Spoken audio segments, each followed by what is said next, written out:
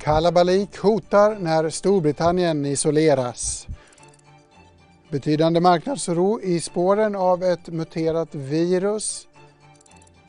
Så ska vi runda av genom att snacka lite bitcoin och julskinka tillsammans med AKB. Varmt välkomna kära tittare och poddlyssnare. Det raskar mot jul, Ekonomistudion denna måndag den 21 december. Idag är det också vintersolstånd och vi går därmed mot ljusare tider. Den lite slitna floskeln ackompanjeras dock i år utav att vi inte bara har ett vintersolstånd utan vi har också Jupiter och Saturnus i linje. Jupiter som är den största planeten i solsystemet och Saturnus ligger alltså sällsynt nära, tätt in på varandra. Det ser ut som en planet eller rent av som en julens stjärna för den som vill tolka det så. Så här unikt möte bland de här två planeterna har inte inträffat på 795 år tydligen. Som närmast kommer planeterna att stå varandra ikväll efter skymningen. En skymning upplever vi också inom börs och marknad, eller hur Nike Mekibes? Det stämmer Gabriel. Stockholmsbörsen är ner 2%. Det här är den största nedgången på breda index sedan slutet av oktober när både Frankrike och Tyskland varslade om nya nedstängningar. Stockholmsbörsen klarar sig dock lite bättre än ledande Europabörser som är ner än mer. Vi ser också att volatilitetsindex, skrämselindexet som det också kallas VIX, har under dagen stigit kraftigt och är nu på samma nivå som i början av november. Och ni ser det är ju breda nedgångar överlag på storbolagsindex. Mot strömmen är det Getinge och Essity som går något mer defensivt lagda bolag. På large cap så är det Sweco som har det tyngst. Det tappar över 6%. Bolaget gör en nedskrivning på 290 miljoner kronor i Tyskland. Hur ser det ut på råvarumarknaden då? Det har svängt en hel del, va? Ja, men verkligen. Oljepriset har varit ner som mest 6% idag. Den nedgången har återhämtat sig något. Brent-oljan är ner 4%. Det tynger även oljebolagen. Lundin ner 6% och på midcap så har vi Enquest och IPC och Thetis Oil som backar mellan 7 och 8,5%. Även klassiska safe havens har haft en volatil dag. Guldpriset var upp betydligt mer än vad det är nu, men ändå fortsatt upp 0,5% och silverpriset har varit upp men handlas nu oförändrat. Tack Nike Mekibes. Vi ska faktiskt stanna kvar nära marknaden och vi har ringt upp Claes Måhlén, chefstrateg på Handelsbanken. Det är ändå en dag utav ovanligt stora rörelser. Vi har vant oss av vid att det kan gå ner så här mycket på en dag nästan. Ja, man får väl säga att marknaden inför idag har ju prisat väldigt mycket goda nyheter. Framförallt drivna kanske då av de väldigt positiva vaccinnyheterna som har kommit tidigare under hösten och vintern. Så att på det sättet så blir det ju alltid kanske lite mer rekylläge. Vi går mot jul, det är möjligtvis lite tunnare marknader, men såklart att det finns ju både då det faktum att man ännu inte har ett avtal mellan Storbritannien och EU och dessutom den här typen av mutationsnyheter från Storbritannien. Ja, det är väl tillräckligt för att skaka till det. Claes, vi fick en liten duvning på aktiemarknadens utveckling, men du brukar ju hålla koll på räntesida och valutor också. Några rörelser där du tycker är värda att nämna? Ja, men det är väl egentligen de förväntade i den här miljön. Alltså oljepriset ner brukar ju drabba vårt västra grannland och gör det också nu. Norska kronan har ju åkt ordentligt upp här, alltså i euro-NOK-termer, det vill säga svagare norsk krona mot euron, men även och kanske framförallt mot amerikanska dollarn. Stabiliseras lite grann här nu efter lunch, men det är en ganska stor rörelse. Och såklart också då brittiska pundet som ju har varit under tryck under en tid får sig också en snyting här idag. Inte så konstigt att pundet försvagas kanske om britterna isoleras allt mer. Det här ska vi återkomma till strax i programmet. Men norska kronan, jag antar att oljeprisets markanta nedgång är förklaringen här, eller? Ja, men det får man säga. Det har ju drivit norska kronan. Det gör det ju till och från mer eller mindre och nu har det fått en tydligare effekt här. Så att det är helt och hållet kopplat till det, skulle jag säga. En bakgrund till den här sura börsdagen är ändå glada nyheter på andra sidan Atlanten. Amerikanska politiker har äntligen enats om ett stimulanspaket. Var det redan inprisat när beskedet kom, eller hur ska man se på den kraften i den här röran? Ja, men och det finns ju de som tycker att det är för litet och sådär, men det är klart, det fanns ju också för några veckor sedan utsikter för att det inte skulle bli något stimulanspaket överhuvudtaget. Så att helt och hållet kanske det inte har varit inprisat, och det kommer ju fortfarande handla om 4-5% av amerikansk BNP som blir nya stimulanser nästa år, så det är ju inte obetydligt. Men mot det ska ju också läggas den här andra vågen som hela tiden visar sig kraftfullare än vad man har fruktat, och inte minst i USA där det ju är nya rekordnivåer när det gäller både smittspridning och press på sjukvården. Så att det är ju närliggande ekonomiska utsikterna förmörkas ju, samtidigt som det talar ju ändå för en ganska ordentlig återhämtning när man väl når flockimmunitet via vaccin. När man läser tidningarna idag, Claes, då slogs jag av två saker. Dels att Magdalena Andersson pratade om att nyliberalismens tid var förbi och att nya skattehöjningar kunde följas eller ligga i korten i den här miljön. Svenska Dagbladet hade också en intressant debattartikel om att Riksbanken blåste upp bubblor. Reagerade du på någonting av de här utspelen, eller var båda tämligen väntade? En del skulle väl hävda att Andersson själv driver nyliberal politik, men ja, det är väl egentligen inga nya utspel. Den kritik som riktas mot Riksbanken eller penningpolitiken globalt egentligen, den är inte heller ny. Alltså just det att det leder till kredittillväxt och att det också ökar risken för, eller till och med ökar inkomstlyfter. Så att det är väl knappast någonting som herrarna och damerna på Brunkebergs torg tar till sig. Nej. Vi har varit inne på Storbritannien en hel del. Vi ska prata om det mer i programmet strax också. Men kan du ge oss en Brexit-uppdatering? Igår var väl en viktig deadline. Vi har blivit vana vid att viktiga deadlines kanske inte är så viktiga. Vart står vi nu?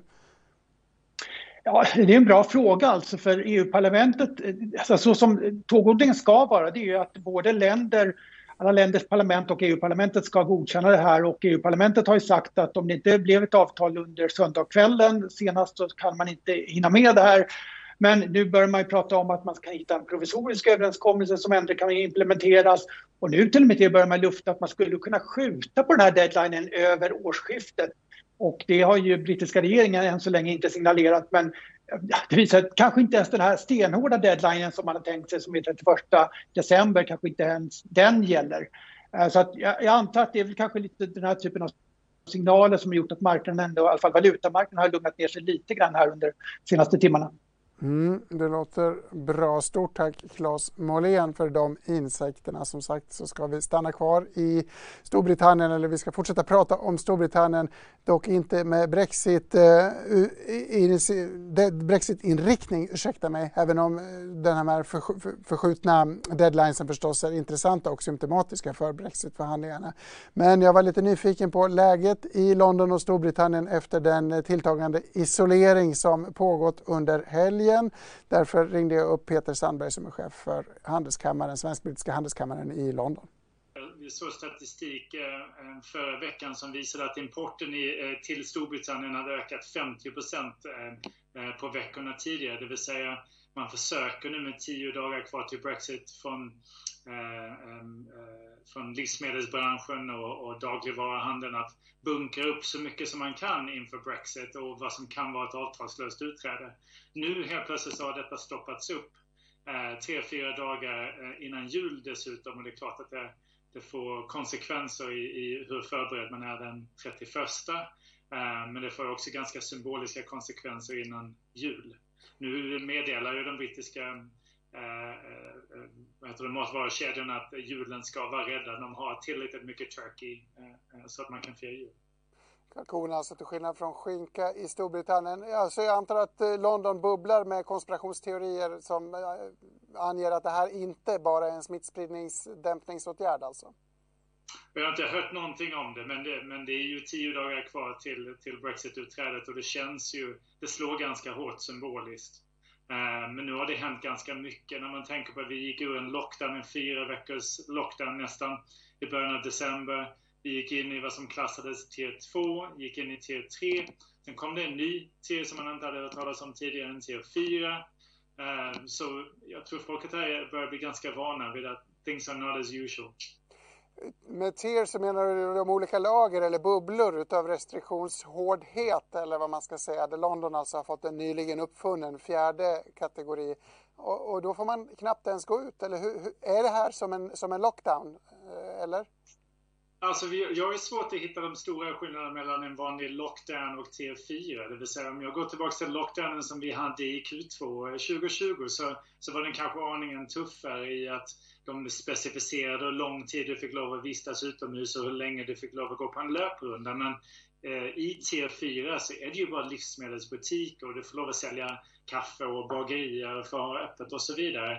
Men i övrigt så är ju allting stängt. Till skillnad från förra veckan då allting hade öppet. Så det är en ganska en snabb omvändning så att säga. Men det är bara ett par veckor sedan vi hade lockdown. Men däremot så har de sagt att man definitivt ska försöka hålla sig hemma. Vilket är lite tydligare än kanske tier 3 var. Men det känns ju som en sån där halv-lockdown. Hur mår de svenska företagen i Storbritannien? Jag antar att både de och britterna som du säger är vana vid dåliga nyheter vid det här laget. Men finns det en oro bland era medlemmar? Du vet, de är så sargade efter 4 år efter folkomröstningen att jag tror man är beredd på det mesta. Men det är klart, beroende på vilken sektorindustri du befinner dig just nu så kan det ju stå ganska hårt i dina planer. Jag såg Ikea gick ut för 1 eller 2 veckor sedan med en ursäkt till sina kunder i UK att det var förseningar på grund av förseningar i franska kanaler när det gäller importen av produkter som skulle levereras innan jul. Det är klart för dem så är det här ytterligare käppar i hjulen för leveranser. Men företagen är, jag har sagt mycket, alltså de svenska storföretagen är ju ganska väl förberedda på Brexit och Brexit är 10 dagar bort. Man har förberett sig, man vet vad det innebär åtminstone vid ett avtalslöst utträde. Det enda man inte kan liksom förbereda sig på det är de ekonomiska konsekvenserna, det kommersiella. Men man vet i alla fall, man har förberett sig så gott man kan. Sen tror jag att de flesta företagen hoppas på ett avtal. Men de små och mindre stora företagen, de har det betydligt tuffare just nu. Och all statistik, alla undersökningar som vi tar fram visar ju på att SMIs är inte särskilt förberedda på ett avtalslöst utträde. Små och medelstora företag, alltså SMIs, är sämre förberedda. Det låter ju ruskigt allt det här och som lök på laxen så får Londonborna heller inte lämna stan och fira jul i The Cotswolds eller vart man nu åker om man vill fira med stil. Nej, så var det. Vi är svartlistade nästan överallt om man inte redan har lämnat innan det kommer came to the fore. Men det kom ju ganska omedelbart. Det var ju vid midnatt när man annonserade.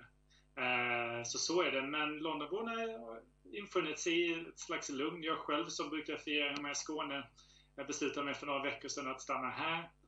Och det känns bra. Jag har förberett mig så jag har min svenska och min brittiska julmat organiserad. Så jag sitter här jättelugnt. Det låter betryggande. Frågan om du hade blivit insläppt om du hade försökt åka till Skåne. Men det låter vi vara osagt. Stort tack Peter Sandberg, vd alltså för Svensk-brittiska handelskammaren i London. Apropå flygresor till och från London så kan vi ju nämna att de här är förstås på väg att stoppas av den svenska regeringen. Flygplan ifrån London har dock landat på Arlanda idag och flera är på väg utan att några särskilda åtgärder har vidtagits. Det här väcker kritik bland annat ifrån SD-ledaren Jimmy Åkesson som twittrat ymnigt i frågan. Här ser vi ett av de tweeten. Hemvändande svenskar borde testas och de ska befinna sig i karantän tills de fått negativa provsvar, skriver han bland annat. Inom kategorin missnöjda partiledare hittar vi också Ulf Kristersson som vill se ett inreseförbud ifrån Danmark där den nya varianten av covid-19 också uppgetts ha spridit sig.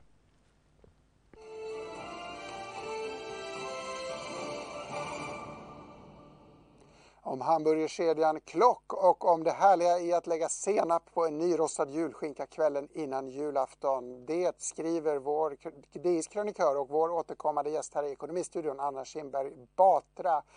AKB, varmt välkommen. Vi ser fram emot julfirandet strax. Du gör en liten nostalgisk exposé över svenska snabbmatskedjor. Ja, man blir ju lite nostalgisk så här i jultid. Det blir jag i alla fall. Och då kan man ju komma ihåg att det fanns en tid när staten ägde en hamburgerkedja. Och det är kanske inte det staten är bäst på.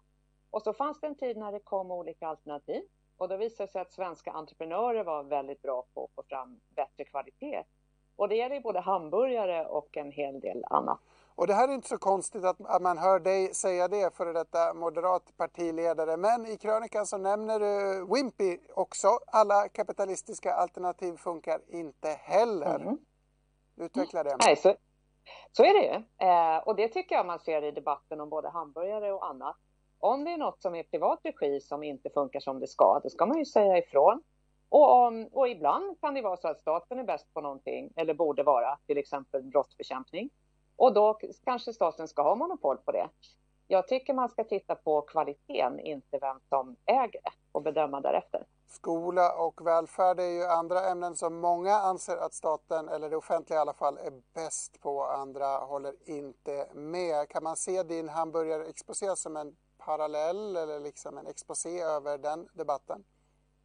Ja, den debatten håller ju på för fullt nu, och ibland blir den lite förenklad och fördummad, tycker jag. Om man tar upp något som inte är perfekt i en privat given skola, då kommer det alltid någon och säger, ja men kommer du ihåg hur det var i DDR-Sverige eller innan det fanns valfrihet? Det gör jag.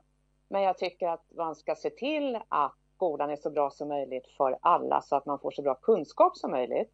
Då är det bra att det finns olika alternativ, och vi ska ha lagar och regler som ser till att ingen låter elever gå ut utan tillräckliga kunskaper. Det måste ju ändå vara kunskap som är det allra viktigaste, inte vem som äger skolan. Och man måste alltså kunna kritisera företeelser inom ett system utan att förkasta hela systemet, tolkar jag det som. Exakt, precis så. Om vi blickar framåt mot nästa år. Du har ju nyss blivit utredare och du jobbar för S-regeringen. Får man väl ändå säga, jobbar du för sossarna nu? Ja, det måste jag väl säga i det avseendet. Jag jobbar i privat näringsliv mest av min tid, men en del av tiden ska jag utreda om Sverige kan bli ett kontantlöst samhälle, och i så fall hur. Och jag tror att det bästa sättet att utreda det är ju att ta in både ny teknik, privata entreprenörer, statens och hela samhällets behov, och sätta medborgarnas intresse absolut främst. Vi är väldigt bra på digitala betalningar i Sverige, och så måste det vara säkert och funka för alla även i kristid. Det är tur att jag har 2 år på mig att komma på hur vi ska göra det. Men det behövs ju inte, vi är ju redan ett kontantlöst samhälle. När hade du en 100-lapp i handen senast? Jag är så gammal att jag faktiskt har lite kontanter i plånboken, men det var länge sedan jag använde dem. Det var någon som frågade det när jag utnämnde, så jag var tvungen att tänka efter på när jag använde kontanter senast. Men nu är det under 10% som använder kontanter till vardags. Det var nästan hälften för 10 år sedan när jag började med finansutskottet i riksdagen. Så det här har förändrats väldigt fort. Men det finns ju några som inte klarar sin vardag utan kontanter. Och vi måste se till att ha ett betalningssystem som funkar för alla stora och små i hela landet. Även när vi har problem i till exempel elnät och mobilnät. Och det kräver lite mer än där vi är idag. Mycket fokus på marknad idag, det är turbulent på börsen. Men bitcoin har ju rusat genom ständigt nya rekordnivåer in i den här korrektionen. Är det relevant för dina efterforskningar? Absolut. Och en hel del av teknik som inte fanns förr. Jag började med finansutskottet som ordförande 2010. Då hade alltså inte Swish eller iSettle lanserat den överhuvudtaget. Och få pratade om kryptovalutor till exempel. Det har hänt enormt mycket tekniskt, och det har drivits av svenska entreprenörer, av andra entreprenörer, av krafter vi inte vet vilka de är riktigt. Och allt det här finns, och det måste liksom vara med när man tittar på hur hela betalningsväsendet ska funka. Jag tror inte man ska överreglera, man ska inte tro att man ska vrida klockan tillbaka. Digitalisering och ny teknik är bra, och man ska se till att det är säkert och tryggt för alla. För ekonomi och betalningar berör ju liksom hela vardagen för både människor och företag. Och när du säger berörd, det är nyckelordet i min avslutande fråga. Din krönika idag handlar ju om mat och om nostalgi. Du avslutar med julskinka. Är det inte något med traditioner och god mat som berör oss lite extra? Jo, det tror jag. Och jag kanske aldrig har fått så starka reaktioner på någon krönika hittills i år som nu när jag berör julmaten och gamla 70-talsreferenser. Då kommer folk och någon skickade en bild på sin julskinka och hade ätit den redan nu och ville diskutera om det var för tidigt. Och någon annan ville diskutera en gammal film och vad de åt för snabbmat egentligen och olika sorters snabbmat. För att inte tala om den norrländska bekanten som föredrog Frasses framför Max. Det var ju ytterligare en konkurrenssituation det. Så det berör mat och nostalgi verkar vara det som verkligen engagerar läsarna som allra mest. Det tycker jag är jättekul. Det finns faktiskt ett Frasses på Odenplan i Stockholm för huvudstadsbor som vill prova denna norrländska specialitet. Men nu säger vi stort tack och inte minst en väldigt god jul till Anna Kinberg Batra. Ha det gott! Tack detsamma! Efter den här lilla avstickan så ska vi in i mode och detaljhandel. Vi minns ju presskonferensen i slutet av förra veckan där mellandagsrean, där statsministern vädjade till handeln att inte ha någon mellandagsrea. Det här har sedan följts utav mothugg från Svensk Handel som säger att det inte tekniskt är förbjudet eller finns några hinder att ha en sån rea. Med oss för att prata om detta har vi Torbjörn Rusk, han är vd för Ströms, en klädhandlare i centrala Stockholm men också ordförande för Sveriges textilhandlare. Torbjörn, hur ser du på det här beskedet till att börja med från statsministern? Ja, men vi efterlyste ett besked som skulle klarlägga vilka stöd som handlarna då kan få i samband med att vi ska avstå en rea. Vi tycker själva att det känns väldigt svårt att gå ut och rea med tanke på att det finns risk för att man sprider den här pandemin i och med att en rea kommer ju förstås dra till sig ganska många besökare. Så vi välkomnar det. Hur har ni själva valt att agera och hur ser ni på den del av er bransch som kritiserar beskedet? Ja, men vi valde att för 2 veckor sedan gå ut och informera våra medarbetare om att vi inte kommer dra igång med vår mellandagsrea och att vi får avvakta vår realisation. För att vi känner helt enkelt att det inte är varken rätt emot medarbetare eller mot våra kunder. Vi värnar våra Strömsvänner. Vi har funnits i 115 år och har tänkt att fortsätta att göra det efter den här krisen. Men vi behöver ju faktiskt tydligare direktiv om vad tänker regeringen att vi ska få för något stöd. För att det här blir en likviditetskris inom detaljhandeln.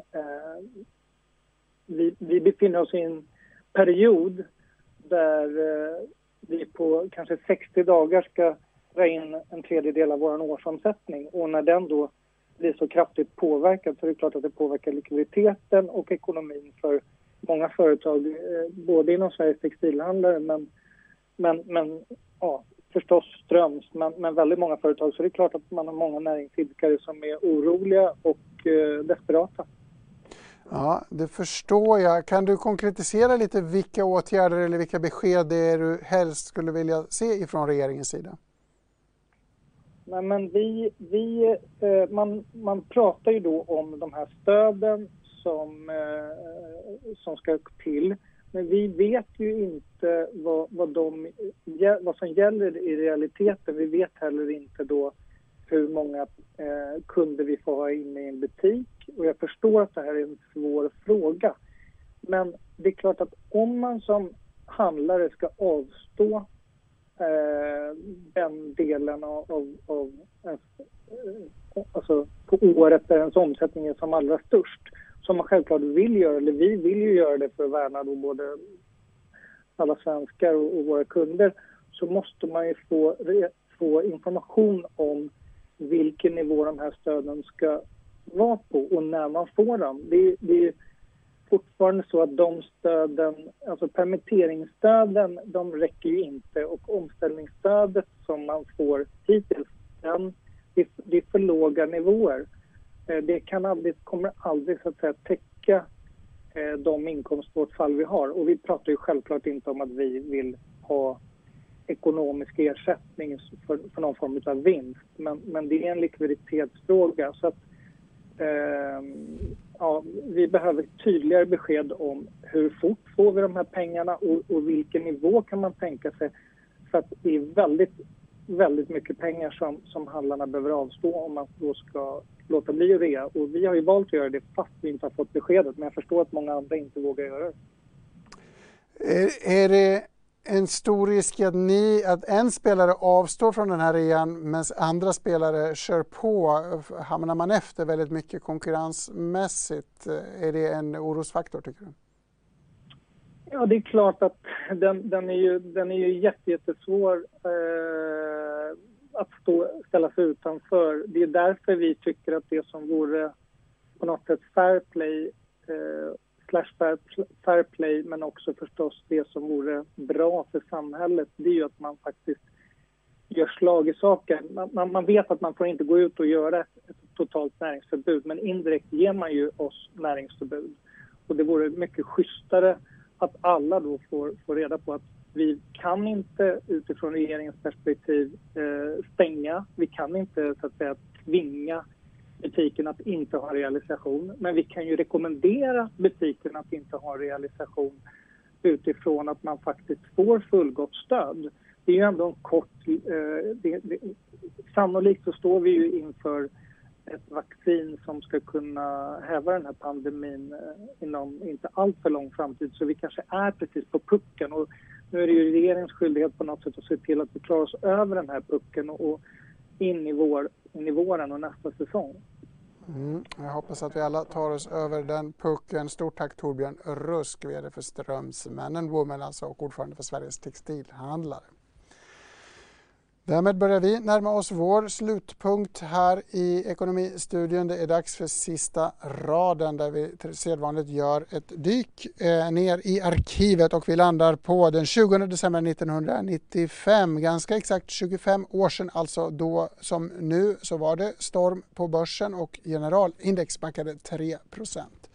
OECD varnade också för att finansminister Göran Persson saknade marginaler i sin sanering av den svenska statsskulden. För övrigt var det Mattias Sundling som skrivit just den artikeln. Idag är han strateg på Danske Bank på väg till Handelsbanken. Jag kan väl nämna att på DI-tiden så hade han ett rockband med andra ekonomijournalister som hette Junk Bond Bandits. Och bandet lär enligt DIs legend ha spelat en turné med rubriken Rock Against Recession. På sista sidan i den här upplagan av Dagens Industri så hittar vi också en nymodighet. Man kunde nämligen köpa sin gran på nätet, pyntad och klar, redan 1995, alltså ett år innan dåvarande kommunikationsminister Ines Uusmann förkunnade att internet var en fluga. Vi får minnas att hon själv bestred just det citatet, vad som verkligen sades. Då låter vi vara osagt, men det här var i alla fall Dagens Industri den 20 december 1995. Med de orden tackar jag för mig och för idag. Gabriel Mellqvist heter jag, tillbaka igen i Ekonomistudion imorgon tisdag.